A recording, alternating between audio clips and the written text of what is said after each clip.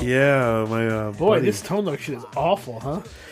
I mean, come on. it's I mean, it's nostalgic. yes, that's the thing. It's so nostalgic because this takes me back to probably like fourth grade, and I had my buddy who lived in my down. We didn't live in a neighborhood. We lived on a road, and buddy lived down the road. He was really into music, so he turned me on to a bunch of stuff, and fourth graders. Yeah, Tone no, Loc. this is very much a fourth grade song. Yeah, this is not good, No, but it's chock full of nostalgia. but it's very nostalgic. I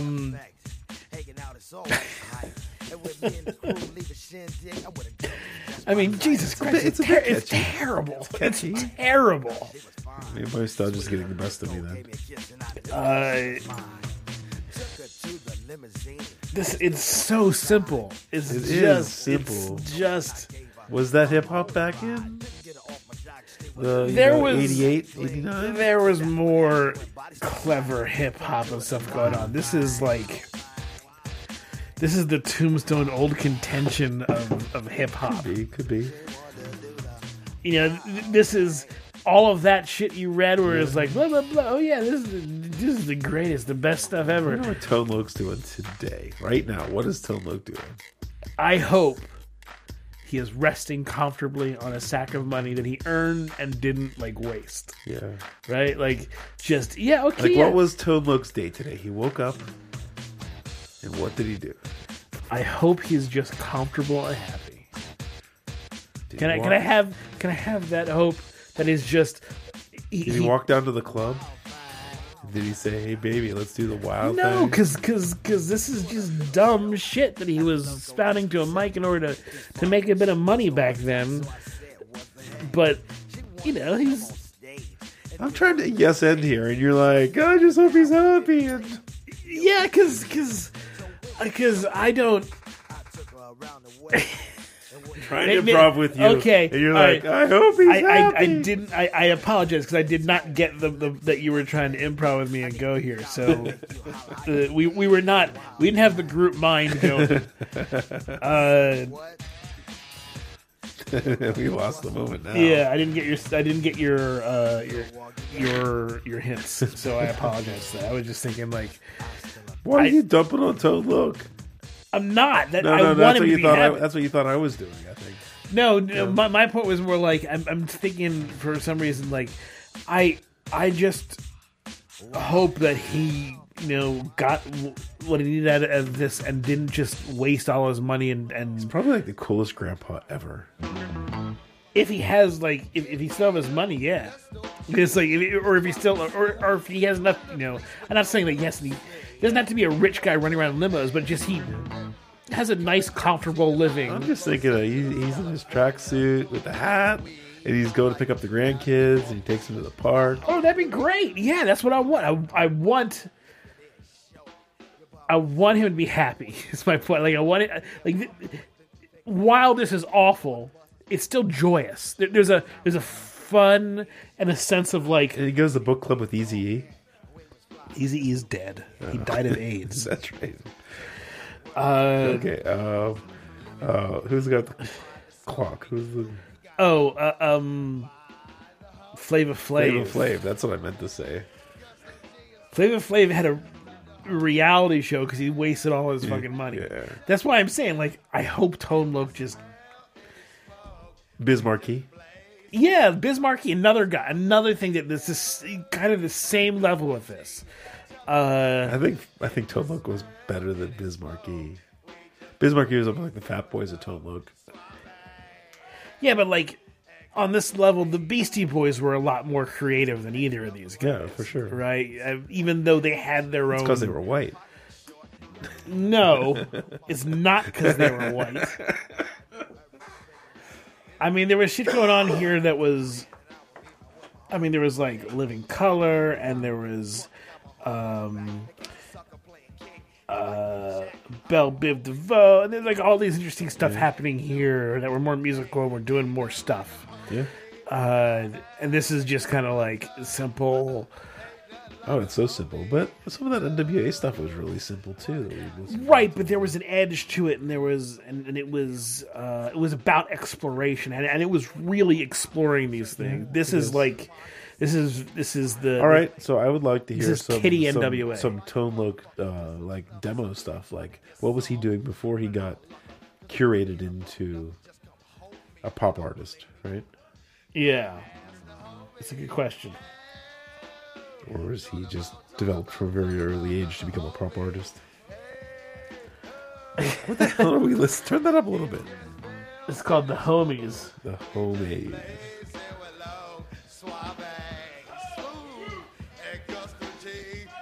This sounds kind of like a demo here.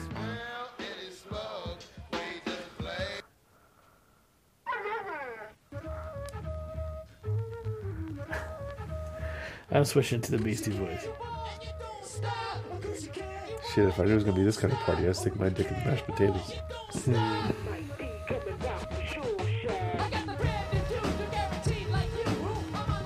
This is a little bit later, of course, but you hear like the production and they're trying, you know, and something like some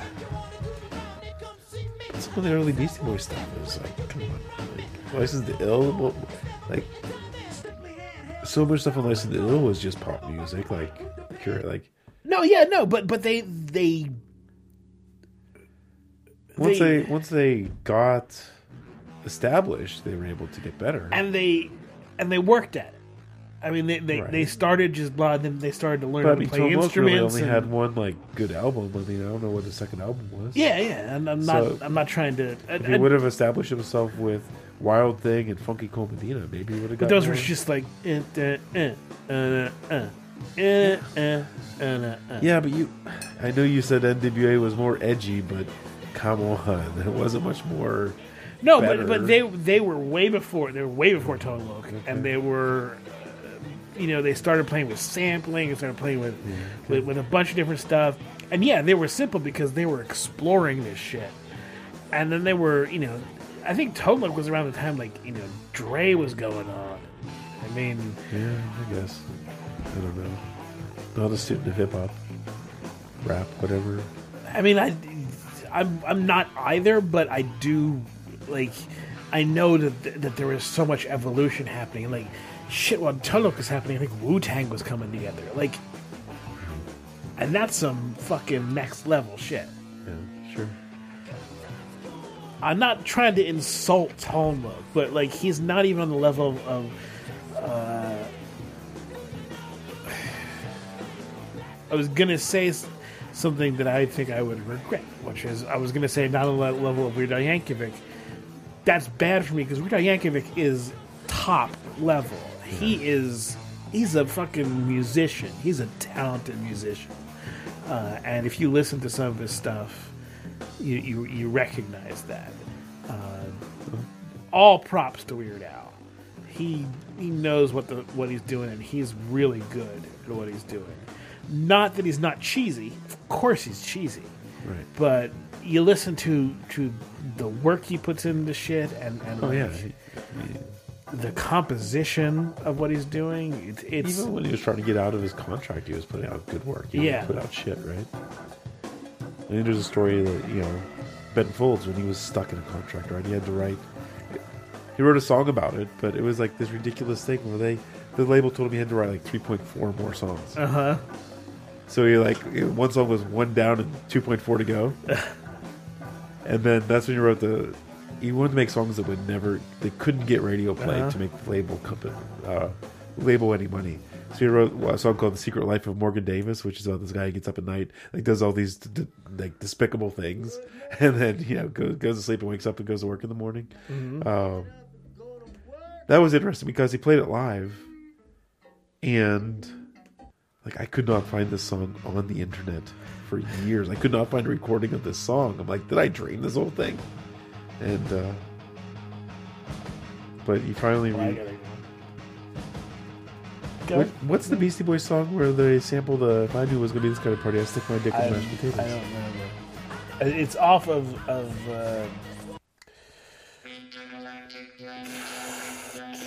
what's the not no communication, but I don't know.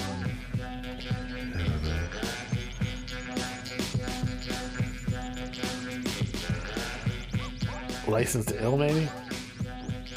License to Ill is if you're right. It's not on that. Was it Paul's Boutique? Probably off of Paul's Yeah, Boutique. I don't know.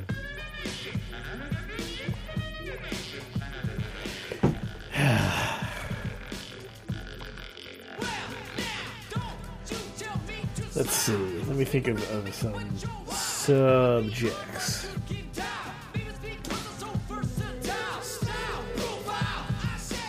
Trying to think if I've, times that I've had my head up, what I've noticed. I don't know if it's new or old. I saw an ignoble about some guy did research whether cats can be classified as a solid or a liquid. Cats? Cats. Like the pictures that accompanied the thing were like very very fuzzy cats, like in a square box, and it looked like they filled the whole box type thing. Okay. But the thing about ignobles, right, is there's actually a tidbit of right interesting stuff. What immediately came to mind when you said that is a tire molecule. Yeah, You suggested it earlier, like way earlier, and I said no. And I reconsidered it, and my reconsideration comes to me saying no, only because you can cut it and still no, it's still molecule. only because then if you do that, the molecule loses all kind of meaning. Like Well, if you break a molecule, it's a different thing. You cut tire in half, it's still vulcanized rubber. It's right, and if you keep thinking, if you just accept that a molecule is a construction polymer chain, and then it is effectively endless. But it reminds me of the Pluto argument in some way. Okay. All of these are planets. Mm-hmm. Like, here's the thing about the Pluto argument. I think that it's been I guess represented poorly from the Pluto quote unquote detractors. The whole point of the argument is that Pluto deserves respect, not that Pluto doesn't deserve respect. Right? I think that the people who are saying Pluto is a planet because you need to respect Pluto, if you follow their argument, then they also say, okay, make Sirius a planet and make all these little other things a planet. If you do that, it just devalues Pluto more. Right? Pluto stops being the smallest planet. Pluto just becomes another piece of just all these things that are called planets. Mm-hmm. And so if you want to respect Pluto by keeping the planet, make him the king of the minor planets. Then, if you want to keep it a planet because you want to respect Pluto, then in order to do that realistically, you have to accept all these other things on the planet, and then Pluto just becomes another object, and then the whole idea of planet just becomes just a small thing, and Pluto loses respect because of that. If Pluto didn't share its name with a cute dog, people wouldn't care. Well, I mean, just think about all the things that make Pluto interesting and different. So it's mysterious. It's not. I mean, it's not all that mysterious, but it's pretty freaking mysterious. The best picture we had until a couple years ago was like 8 pixels across. Right, but look at so the planets, the 8 that are now, the International Astronomical Society considers planets according to their definition.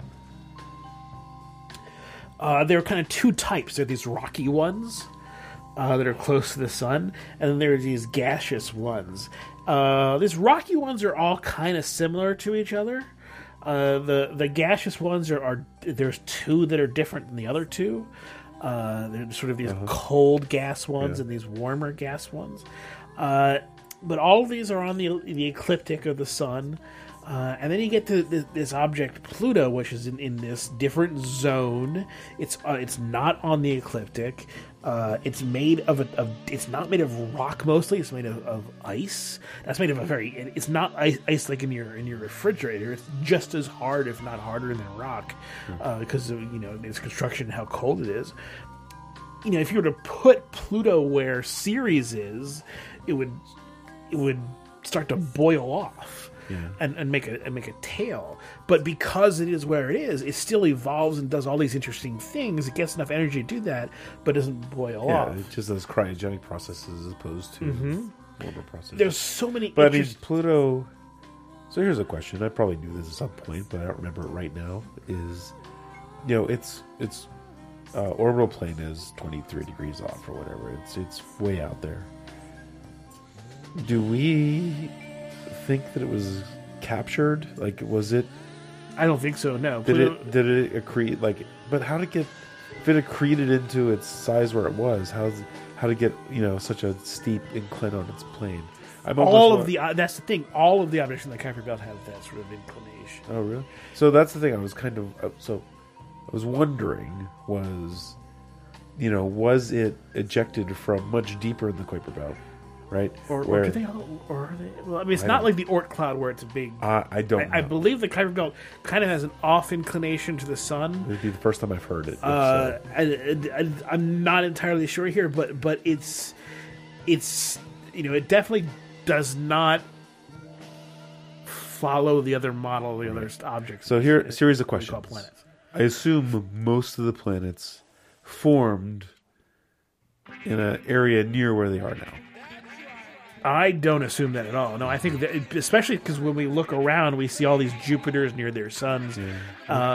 I think that there's evidence, or at least strong suspicion, that stuff is migrated. And has migrated before and has continued to migrate.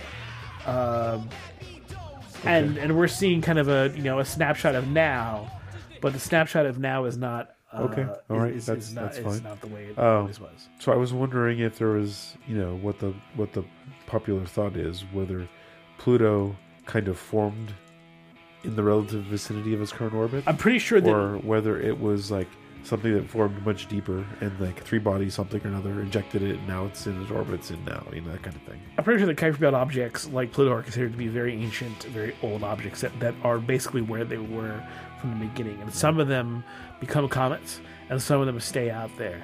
Just like the Oort cloud. Some of them become comets, most of them just sort of stay out there. Yeah. And if they get disturbed, they can come in. Yeah. I don't know. I'm not full up in my astronomy. Like, my astrophysics is better than my astronomy is.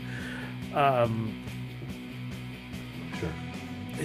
So I can't say whether that's absolutely true or not. Okay. I think that's my understanding. But as far as what I'd be curious if that's true, that like all the Kuiper Belt objects have a tendency to have that inclination that Pluto has. Yeah. Versus the other eight planets. Like a spherical thing of objects around the sun in various different orientations, right? That's what the Oort cloud is. I don't know whether the Kuiper Belt is a belt like the asteroid belt, where it's a belt of stuff on the ecliptic, roughly. Yeah. Versus, and if the Kuiper Belt is sort of inclined in that nature, and Pluto is just the biggest one of those.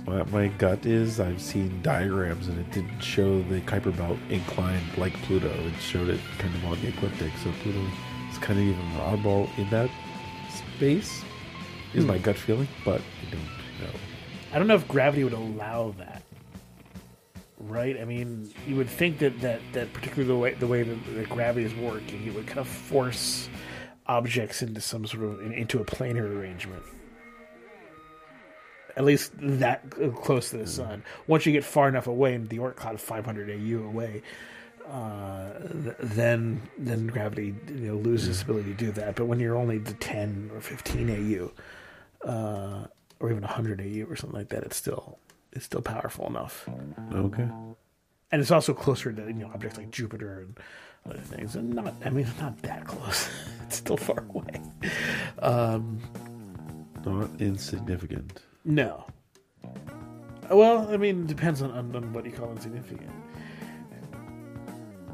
If the gravity of Jupiter can perturb your orbit, then it's not insignificant. But the gravity of the sun, gravity of everything can perturb your, because gravity is infinite force. It continues forever. It just decreases by a square. So it decreases quite significantly. I mean,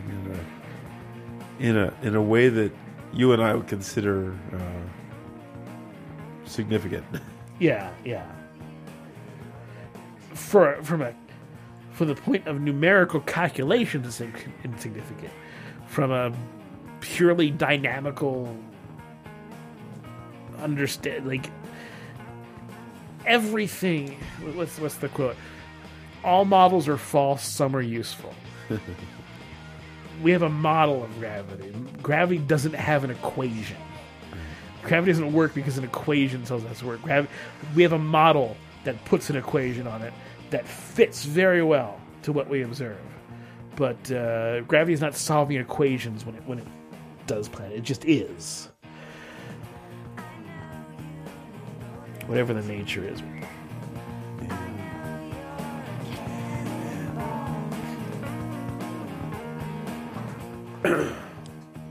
I recently heard about Cunningham's law. Okay. The best way to get the right answer on the internet is not to ask a question, it's to post the wrong answer. Oh.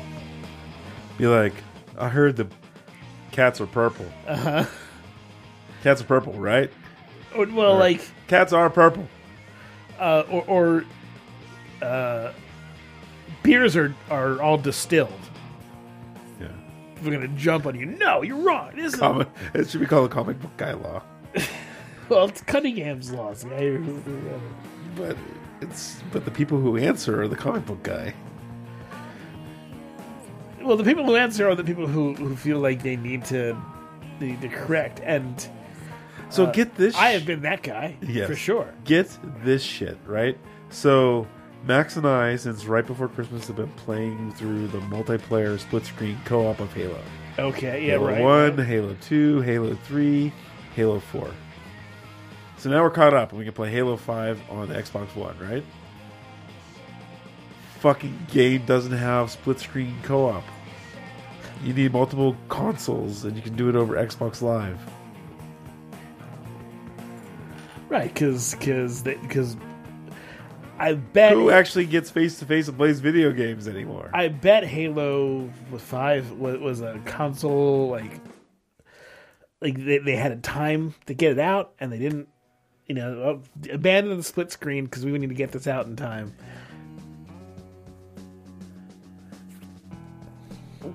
But it's like I'm having like good quality time with my son. Like we played Halo 1 on the original Xbox, and then we played 2, 3, and 4 Master Chief Collection on the Xbox One. And like he's like, okay, let's go to play Halo 5, Dad.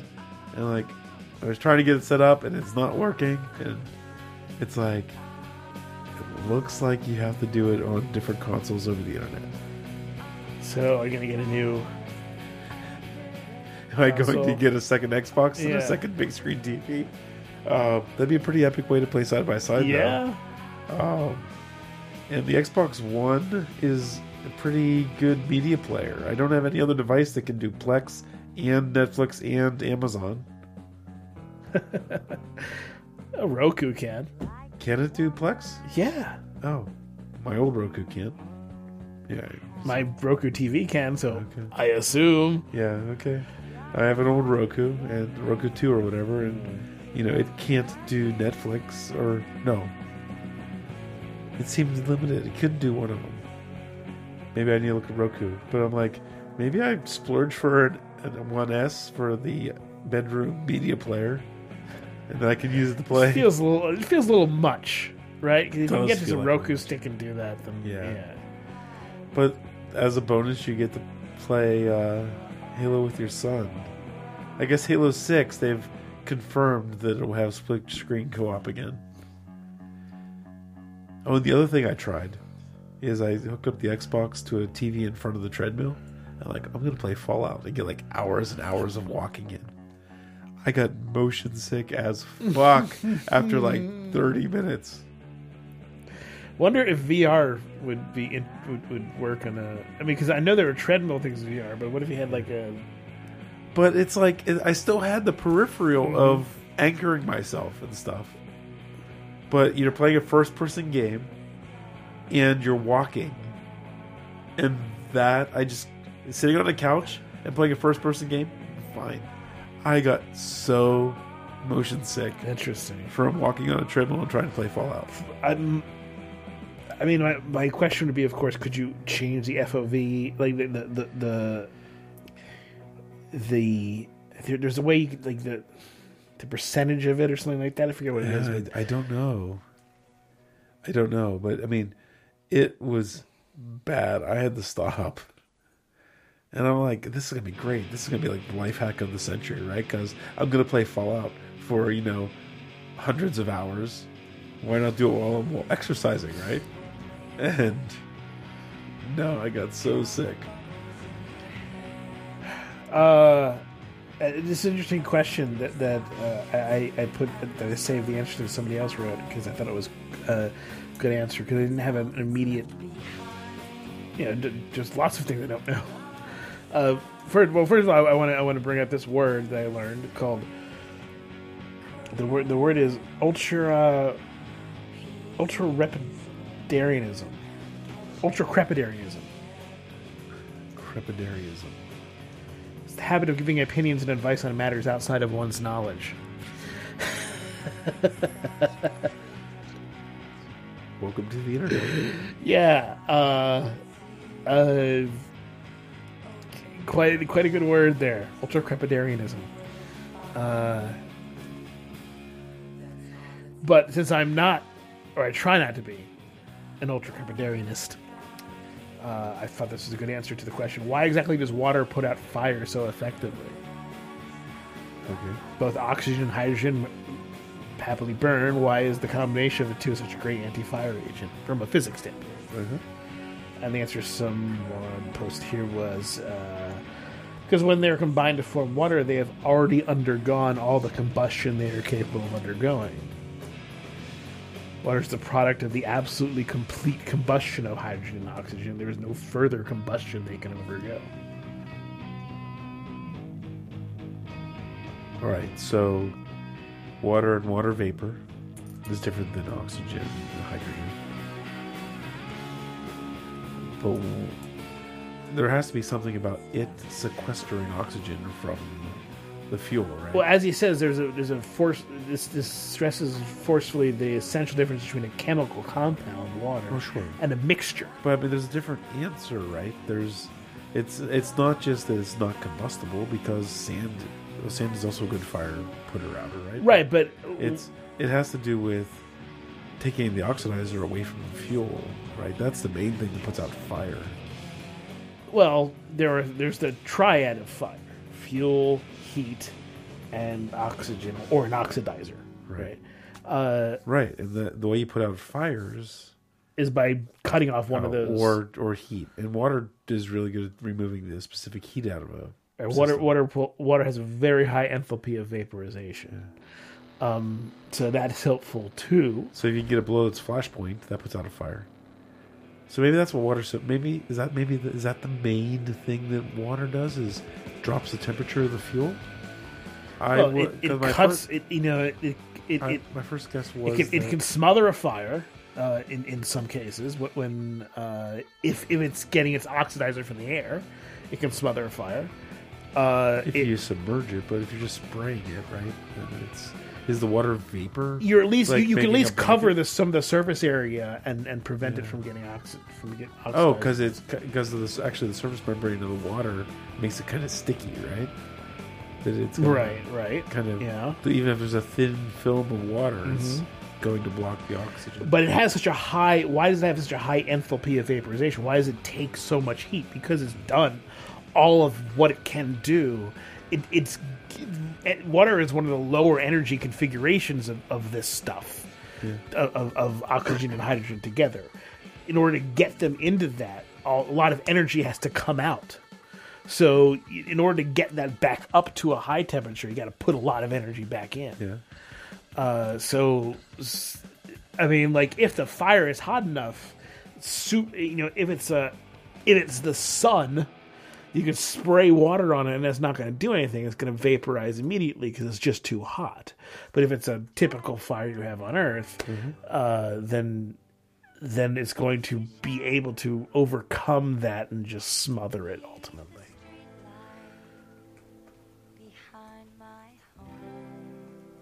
Right. Where putting salt or sand on a fire is not going to do as well at removing energy from the system, but it does do a good job at blocking the oxidizer. possibly separating the fuel from the system too, if it can, because if it can mix in, like the salt can melt a little bit, but also can push away the pieces of fuel from it. Right, there's lots of different things it can do, but I think mostly you're like smothering. If you're thinking about like grease fire or something, right? You put salt on it, that might dilute the fuel. That will definitely, yeah. That's an old kitchen trick, from what I understand. It's just cut open a box of salt and pour it on a grease fire, and that will stop the grease fire. Yeah, I would have thought that it was the oxidizer part, but maybe it's the diluting the fuel.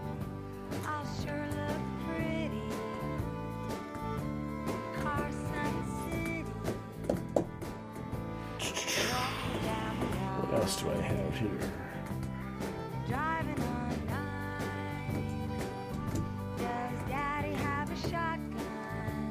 Oh, so let me look at some of these things that some of my high thoughts. Greg's high thoughts.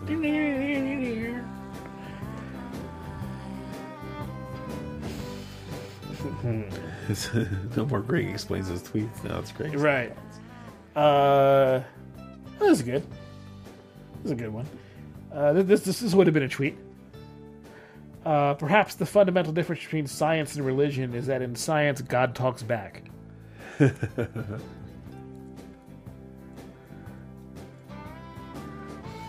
Maybe.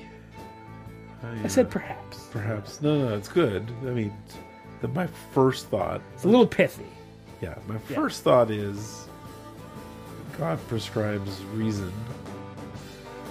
Right? I mean, maybe not... You said the fundamental, right? This might not be fundamental. Yeah. But, my first... Let's workshop this, right? Yeah. And it's like religion has reason baked into it. Like, not reasoning, but the reason. Religion starts with a premise. Yeah. And in a way, so does science. Science starts with the premise that this is intelligible. But, religion also has a premise of there's a meaning to this whole thing. Right. There's a purpose. Yeah, purpose. That's what I'm looking for, purpose. Science does not prescribe a purpose. It simply says this is intelligible in some sense. This is not inexplicable. Things don't just happen. There are... Except at the quantum level. Even then, there are rules. Yeah. There are... And the rules are not prescriptive, they're descriptive. We find the rules, right?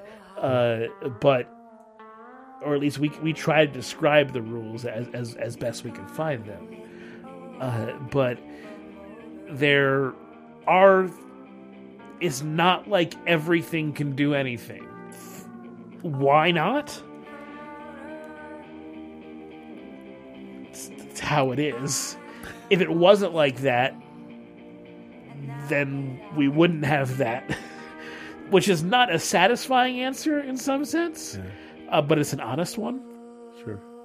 Why does the universe have rules? Because if it didn't have rules, then we wouldn't say it had rules. This is... I mean, maybe there's a bit of a philosophical thing. It's very much a philosophical thing. It's like, did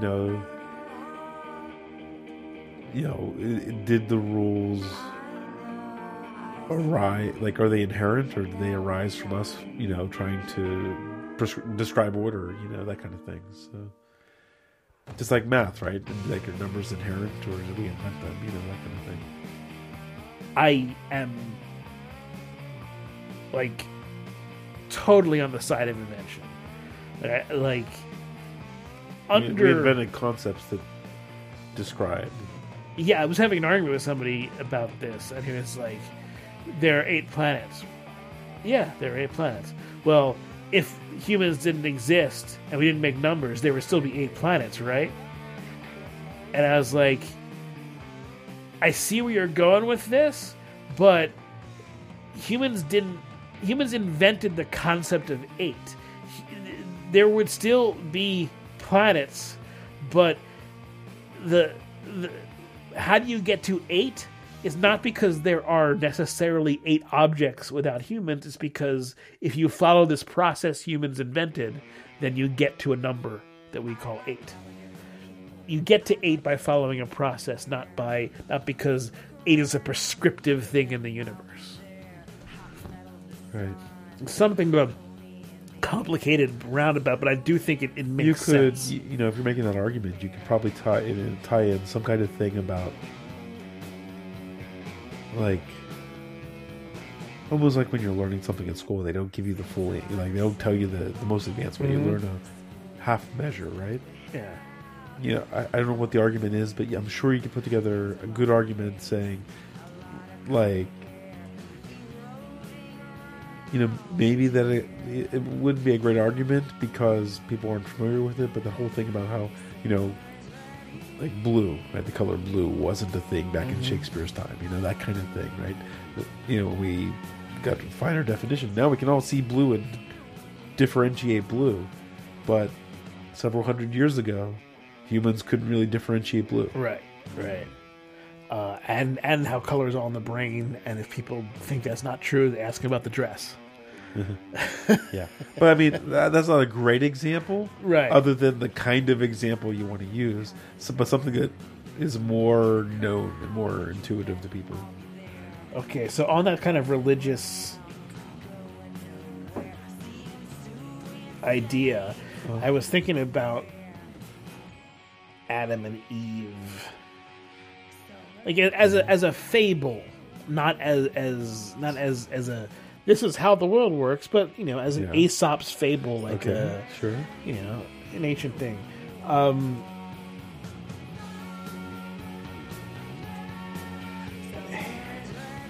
And so here's the way I phrased it.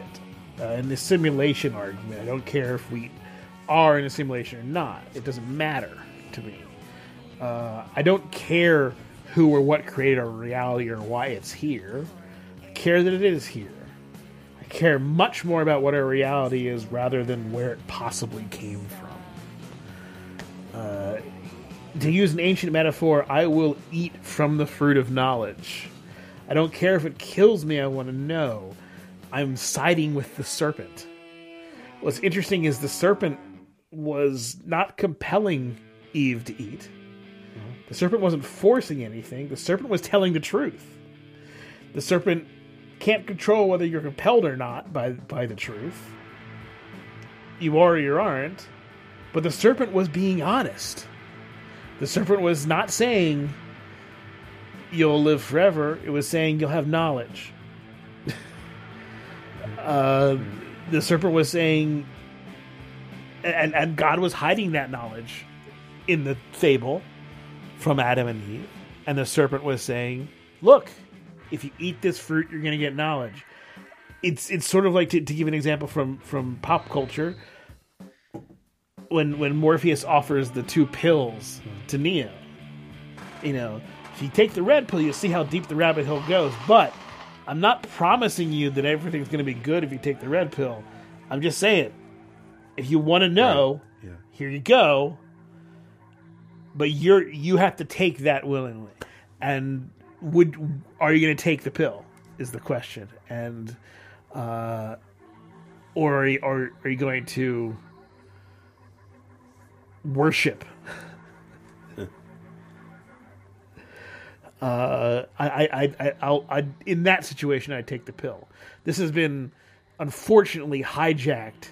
Now, red pilled is a term used by like men's rights people and shit like that, and they're like, you red pilled, and so now you understand the way feminists are destroying society.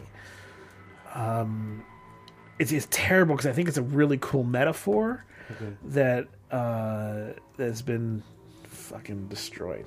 Anyway, what good is paradise if you can't think? What good is happiness if you have no understanding? What good is knowledge if you can't share it?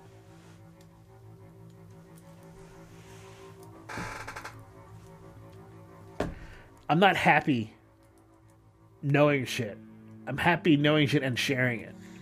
Yeah.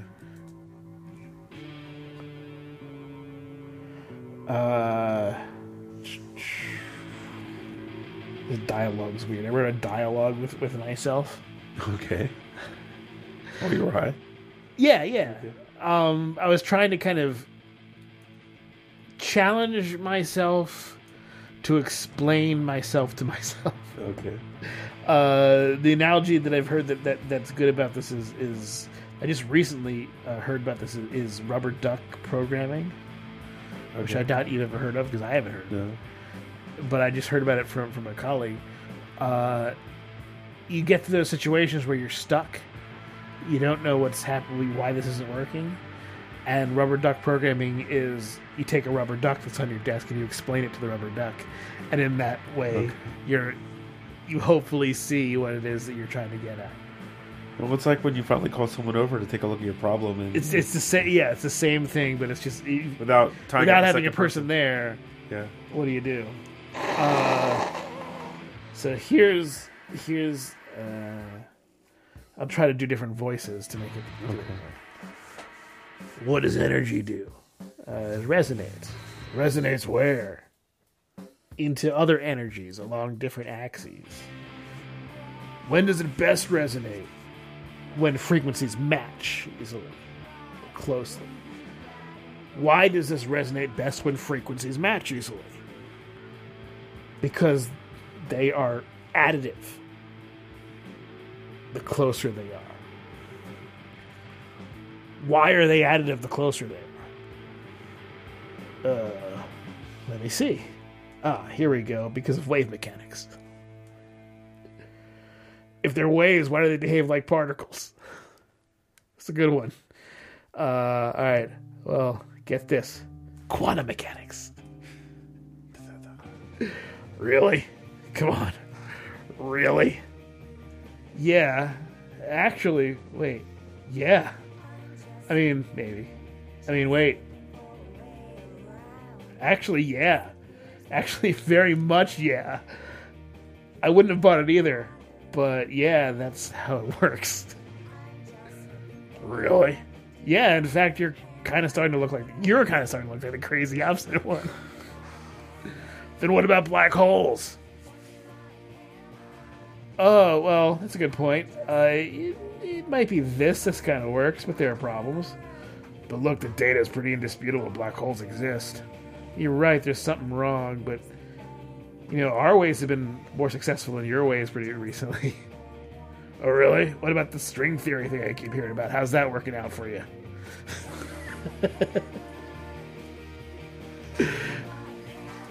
This dialogue continues.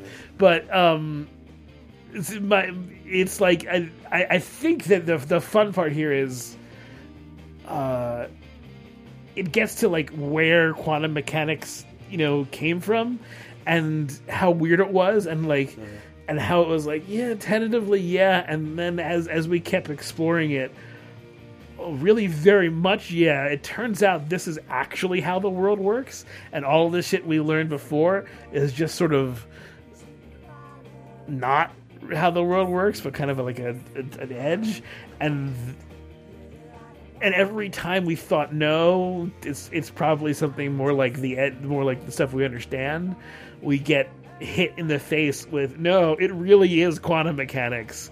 That's how shit works, and the trajectory of that understanding is very interesting to me. The way that we very tentatively like dipped our toes into this gigantic pool and found that the answers to all of our questions were there, but they were way different than we ever expected, and very much challenged whether the pool existed or not.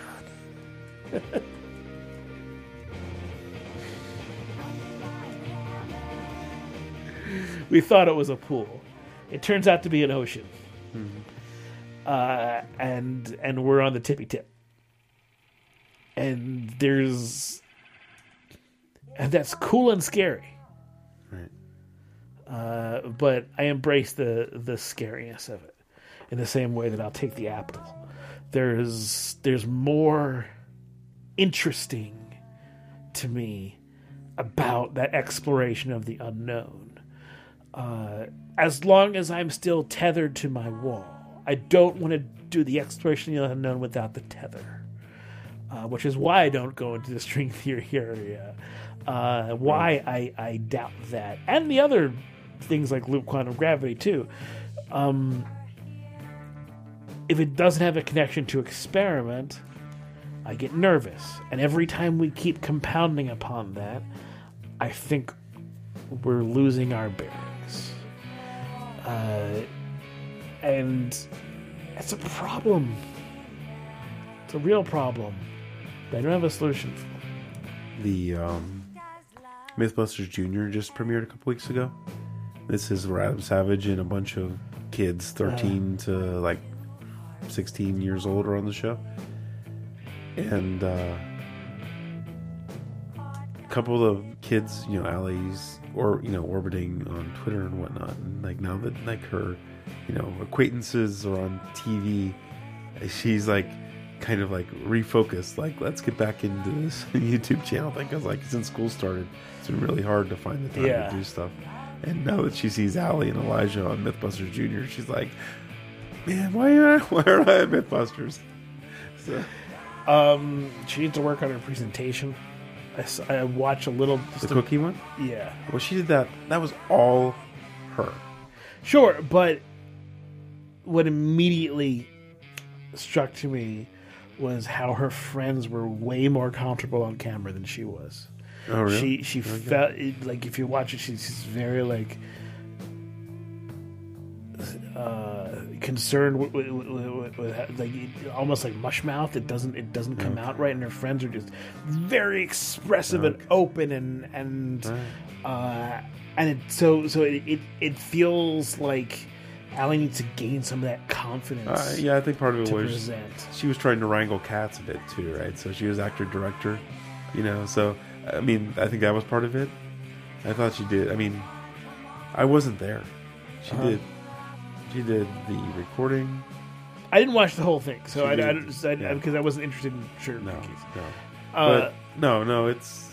But like I watched the beginning, and it was very interesting how she was like, "Hey, we're doing cookies," and her friends like, "And here's what we're doing. We're gonna do all these cookies," and her friends were very much like driving the video, and it felt like she was overshadowed, where she should be taking the lead in these things. This is her video. She should be the one who's presenting. And I feel like, and my point with Allie was, I expect her to grow into this. If she keeps doing this, she's going to get better and better at it. I know. So the victory there was, she took her phone, she recorded all the footage herself, she edited. This is the first Allie makes where she edited. She learned how to use Blender to edit the show. She was into it. So cool. There was a lot of skills gained here. Was it the best video? No. Should we have taken time to done a little intro saying, "Hey, I did everything here myself"? Maybe. I don't know, but no. It's more just the real skill she needs to punch here is her presentation skills. She needs to really work on that in order, if she wants to do this. Sure. Right, and I'm not. But I mean, she knew she had to shoot all the B-roll that she shot. I mean, she did. That's job. Great. That's really. No, I understand what you're saying. I'm not trying to, and I'm also not trying to defend her. Yes, it's not perfect. There's no, and I never expected to be, and I give her all the credit in the world, and I'm everything I'm seeing here is just me trying to be as constructive as possible. Yes.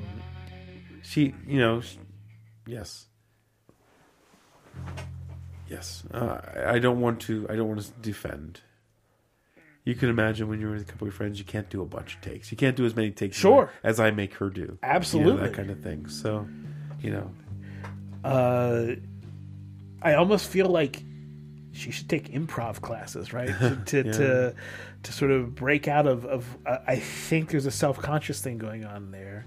I think so, yeah. And she needs to be more performative and more like, if she's going to be a presenter, she needs to be like William Jackson Harper on The Good Place. We're willing to go clowny. Yeah. Right? Yeah. I mean, they say the best dramatic actors are comedians because comedians go real big. Yeah. And all you gotta do is dial it down a bit. You gotta know how to go big. You gotta know how to really go out there and be inviting. You gotta be like Cliff Stoll, right? You gotta the Klein bottle guy. Yeah. Gotta be wide and big and open. And then you just dial that back a bit. And he can be real respectable and really attentive and grab people. And the video is 14 minutes. It's on the long side. Mm-hmm. Yeah, that's another reason why I didn't watch it. But you know, I let her make the decisions. That's all of that is great. You can't expect me to watch the thing, No. but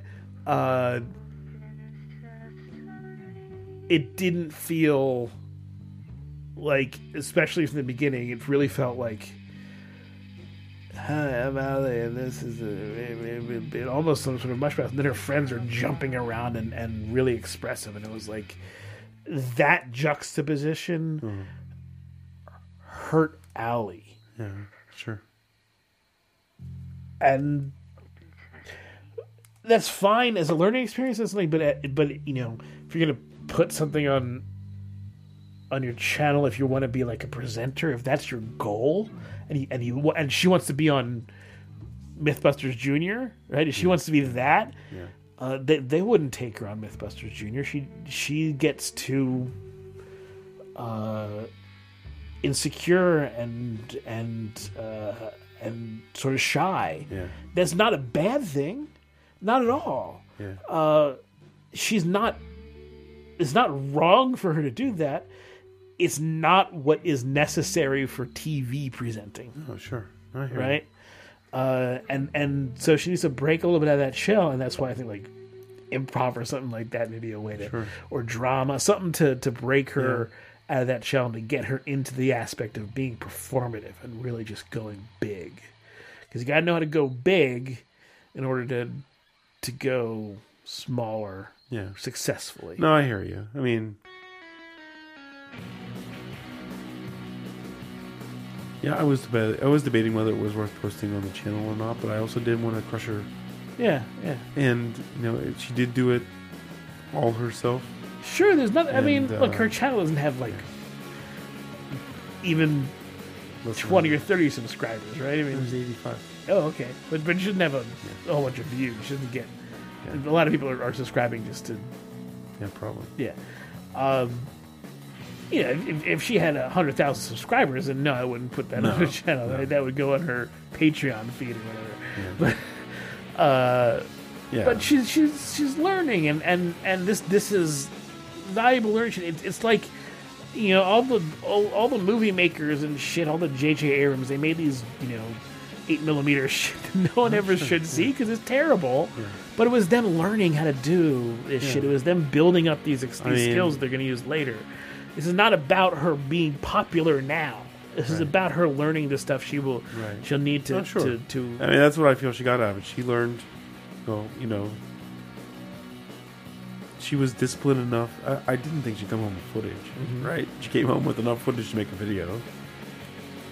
It's great. You know, so, and she had the B-roll. She had Delamy's dad do that scene where they're in the bedroom and they're running down the stairs and all that. That was, you know, she had envisioned like this whole cut scene, you know, and stuff like that. So the only problem she had there is like at the end of every cut, she's falling down, and like none of it was on camera, so you could never really see her falling down. But she falls down at the top of the stairs. She falls down at the bottom of the stairs. She falls down at the. Well, you know, like I said, it's as a learning experience, as a cool way to for her to keep learning this stuff. It's great. If she's wondering why she's not on Mythbusters Junior, because she's got to work a lot harder at this if she wants to be on that level. And the more she works at it, the better she'll be. To be fair, they coach the kids pretty heavily on the show. Of course they do. Oh, yeah, they do. Of course they do. It's like Ali Weber sourced a military parachute. No, she didn't. But those kids are expressive kids who are not going to clam up on camera. And you know, and that's what you need, people to pop. And they were only casting kids like 13 and up, so she was 3 years too young for the casting call anyway. Mm-hmm. But as time goes by, she'll, especially if this makes her hungry, good. Yeah, no, it's great, but she does need that constructive bit of criticism, which is, if you want to be a presenter, if you want to do these things, then you gotta break out of your shell. Yeah. You can't hold that shell around you, and you can't retreat. I mean, she definitely imitates some of the YouTubers that she watches a lot of. And stuff like Sure, that, so.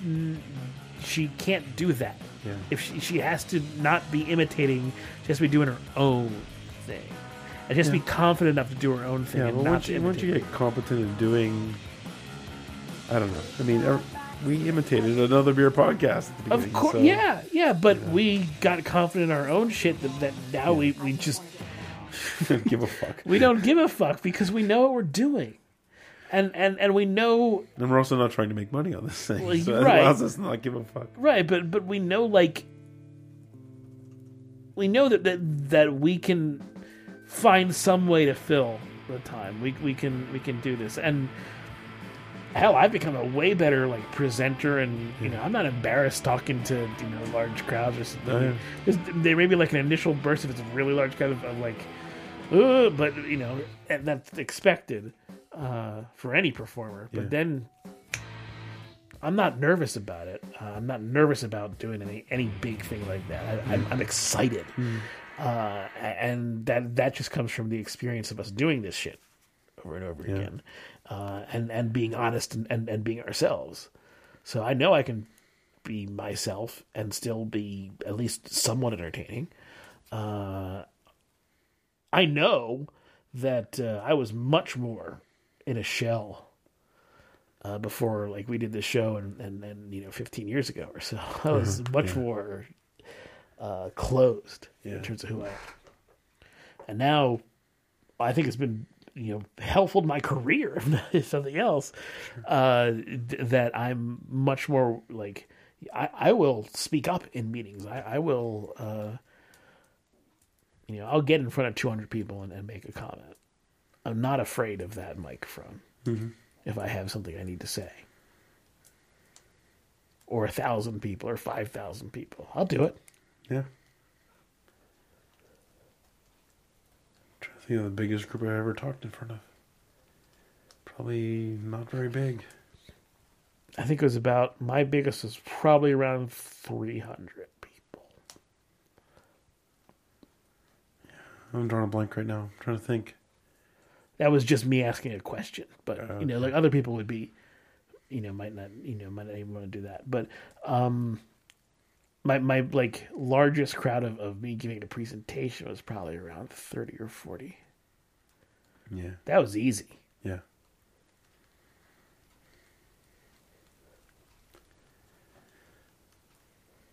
Put that on my list. Talk in front of 1,000 people. Real live people, not podcast listeners. Yeah, I mean, it's dumb, but I hated our keynote speaker. I never have liked any of them. We have these keynote speakers, who have nothing to do with the company, but they come to sort of do a pep talk shit in the middle of a retreat. And like semi-famous or no, they're all kind of like. No, I mean, like, the summit is different. When we do our summit, we've had sort of famous people. Like, we had Billy Bean, who was the manager of the Athletics, and the guy that they made the movie Moneyball out. Right? Okay, that's a pretty famous guy. I mean, it's not like exceptionally famous, but notable person. Right. But obviously, clearly, someone is also on the talk show circuit, and is doing these things. So, you pull these motivational speakers and corporate speakers, and there's this whole industry around that. But every time, I just feel very underwhelmed and very much like those motivational posters at Nauticom. Why am I here? Why is this going on? I'm here to get information about the company, listen to the people, to the leadership team and on the company talk about stuff. I don't need this guy doing this shit about what can we learn from people in sports, especially when the stuff is like, on the one hand, like he listing all these things, all these things that he learned from sports, and one of them was you got to be there every day, from the beginning of you got to be the first person there and the last person to leave, like Kirby Puckett. That's why Kirby Puckett was such a great guy and everyone loved him. And then later on, he's saying you got to make sure you leave room for your family and leave room for your social life. So you have that. It's like, which is it? What the fuck are you? What is this shit? What am I supposed to get out of this? You're supposed to take out of it what you want to take out of it. And everyone takes out of it what they want to take out of it. And me, I'm not a cynical guy, I think, in general, but I'm going to be real cynical when I see that shit. Yeah. And when it kind of is shoved in my face, and I'm like, look, I don't consider myself any smarter than the average person, but I do consider myself kind of more clever than a lot of people. And this is not like, this shit does not work for me. Choose your own motivation. Yeah. Look, my motivation is complicated, and it's not just money, and it's not just praise, and it's not just a feeling of accomplishment. There's lots of things going on in there. There's nothing I can boil it down to very simply. But what it definitely isn't is platitudes. It's not that.